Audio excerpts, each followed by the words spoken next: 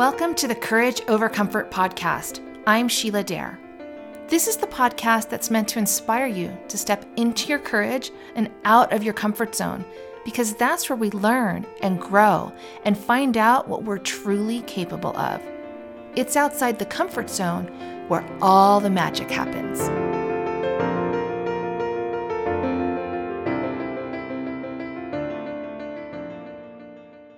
Hello and welcome to this very first episode. Thank you so much for tuning in. I want to start off by telling you a little bit about myself and about a time that I climbed a mountain. A couple years ago, I was going through a really hard time in my life. I had been battling for years with waves of depression and anxiety to the point where I had pain throughout my upper body, my neck, my shoulders, would radiate down my arm where my hands would be numb. I had trouble moving, and all of that was signs of all of the issues going on in my world that I wasn't addressing because I didn't know how. And it got to the point where I was just spending so much time sitting on the couch watching Netflix in my pajamas and not even wanting to go outside or visit friends or really do anything. I had lost all of my passion. I didn't know what my purpose in life was, and I had really lost who I was. One day I had gone outside to check the mail in my bathrobe that I had been wearing for several days, and along with the bills and all of the ads was an invitation. And it said, "You've been invited to climb Bellowing Summit Mountain. All expenses paid, no experience necessary. You'll have a personal guide that will teach you everything you need to know. And all I needed to do was fill out a questionnaire." And I thought, well, I don't have much else going on in my life, so why not? So I started to fill out the questionnaire, name, address, age, health questions, biggest fears in life, biggest regrets, what's stopping you from living your dreams, all that basic stuff. So I filled it out and sent it in, and I didn't think much about it. And a couple weeks later, I got a packet in the mail from them, and it said, "Congratulations, we can't wait to see you." And it had a ticket. I figured, what do I have to lose at this point? So I packed my bag, and off I went. The day I arrived, I get out of the car, and I have all my bags in hand and all my gear and everything that I was told to bring. And my guide, with this huge smile on his face, walks up to me and says, "Hi, I'm Sam. I'm your guide for this 30-day journey up the mountain. And I'm so excited for you, and let's do this." And behind him, I realized that this mountain is so massive that I can't even see the top of it. And I thought, holy heck, what did I get myself into?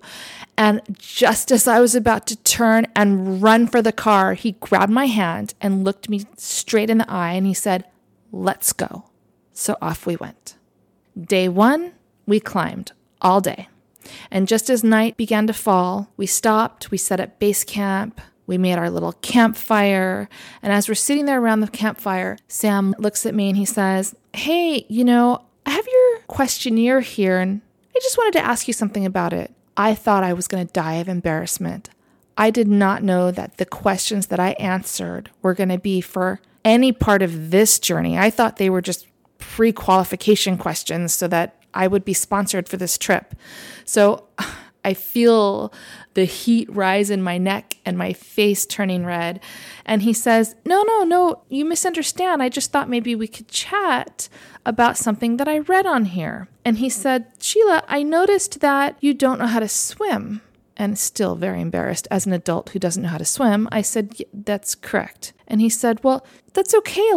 There's a lot of adults that don't know how to swim. There's nothing to be embarrassed about. And I know that you wrote down your fears about it and why you've never learned." He said, "So here, look, do this. Tonight, when you're laying down in your tent, in your sleeping bag, as you're falling asleep, I just want you to visualize what it would be like if that fear was removed and you knew how to swim."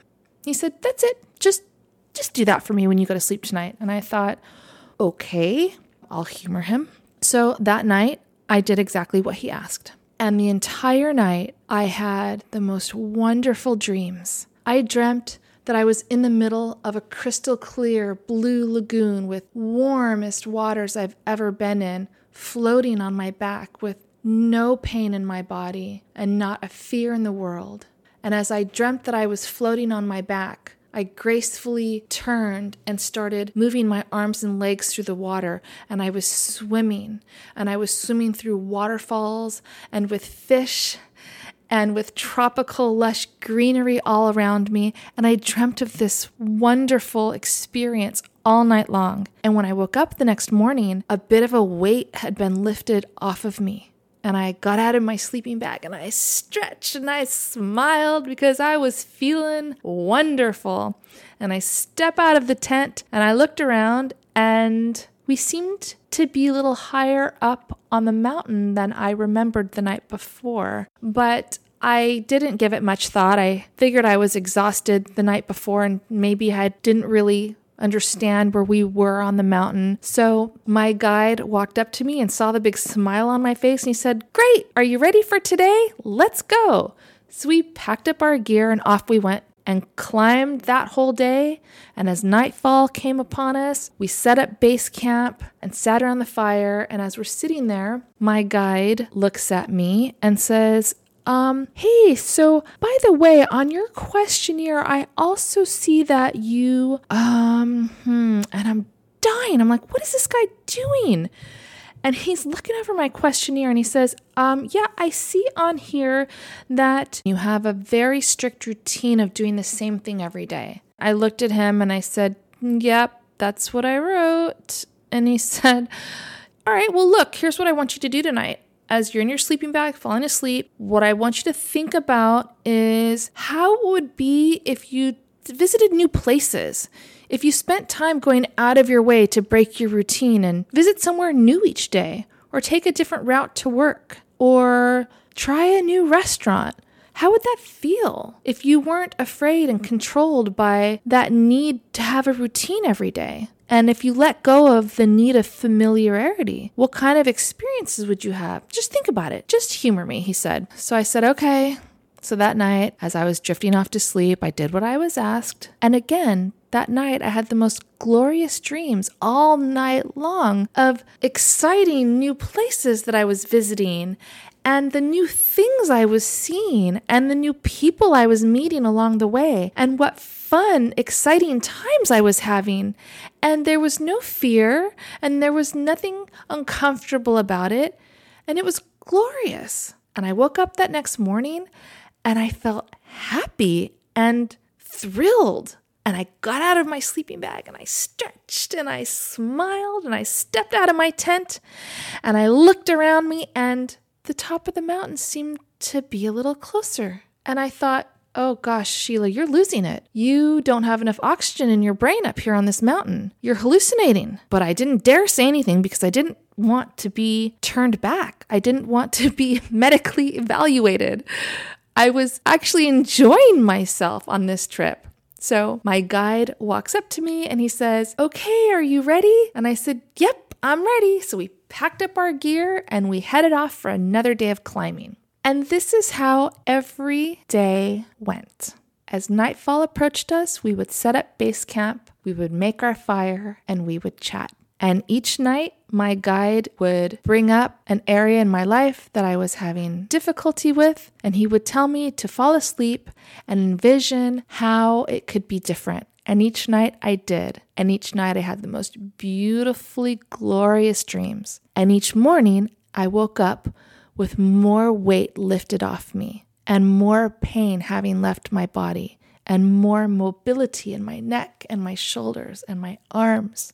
And on the 12th night, as we were sitting around the campfire, he asked me about my fear of rejection and my fear of vulnerability. And we talked about it for a bit. And he said, "Okay, well, when you go to sleep tonight, like you've been doing for the last 11 nights, I want you to think about how it would feel if it didn't matter to you what people thought of you. And if it didn't matter to you if someone told you no. If you could just move on and go about your day and not let it derail you.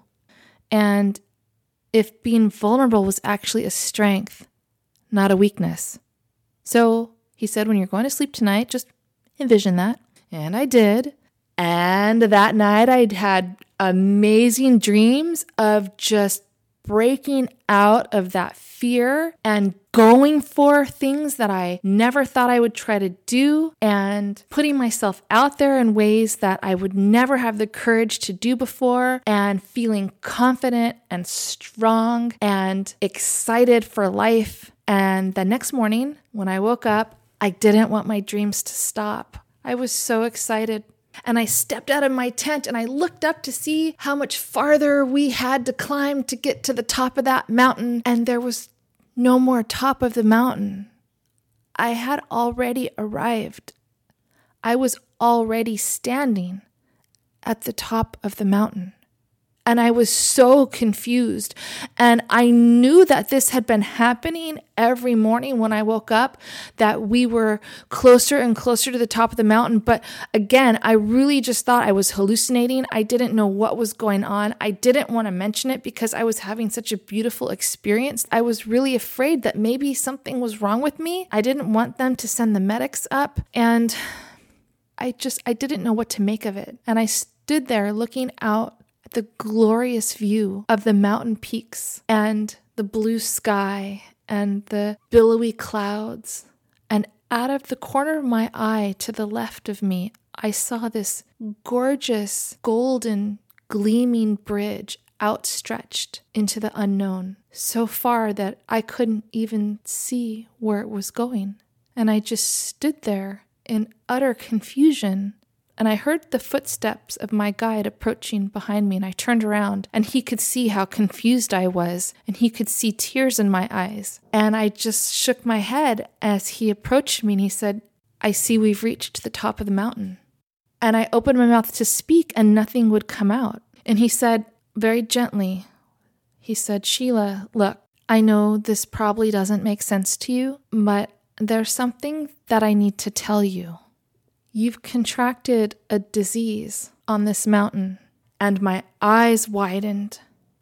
And he said, "Well, now wait a minute though." He said, "I don't want you to worry about it because honestly, there's a cure if you want it. There is a cure for this disease you've contracted. But also, I just want to let you know that a lot of people go on to live long, happy lives with this disease. So, I don't want you to worry." He said, "But I do need to tell you that you've contracted dreamer's disease." And I didn't know what to say. He said, "Now look, if you want, we can cure you of this. All you need to do is go back down the mountain the way you came. And when you reach the bottom, your life will go back to exactly how it was before you started. Or you can turn around and take a step to your left onto that bridge into the unknown and go on to live the rest of your life with this dreamer's disease." So I had a decision to make. I gave my guide a very big hug and thanked him for everything that he helped me with along the way. And I turned around and I took the first step onto that bridge. We're all climbing our own mountain. Some of ours are bigger than others. But if you have the ability to dream that your life could be different in any way at all, then it's time to make some decisions. Yes, the unknown is scary, and being comfortable is easy. But what happens when being comfortable is hurting you?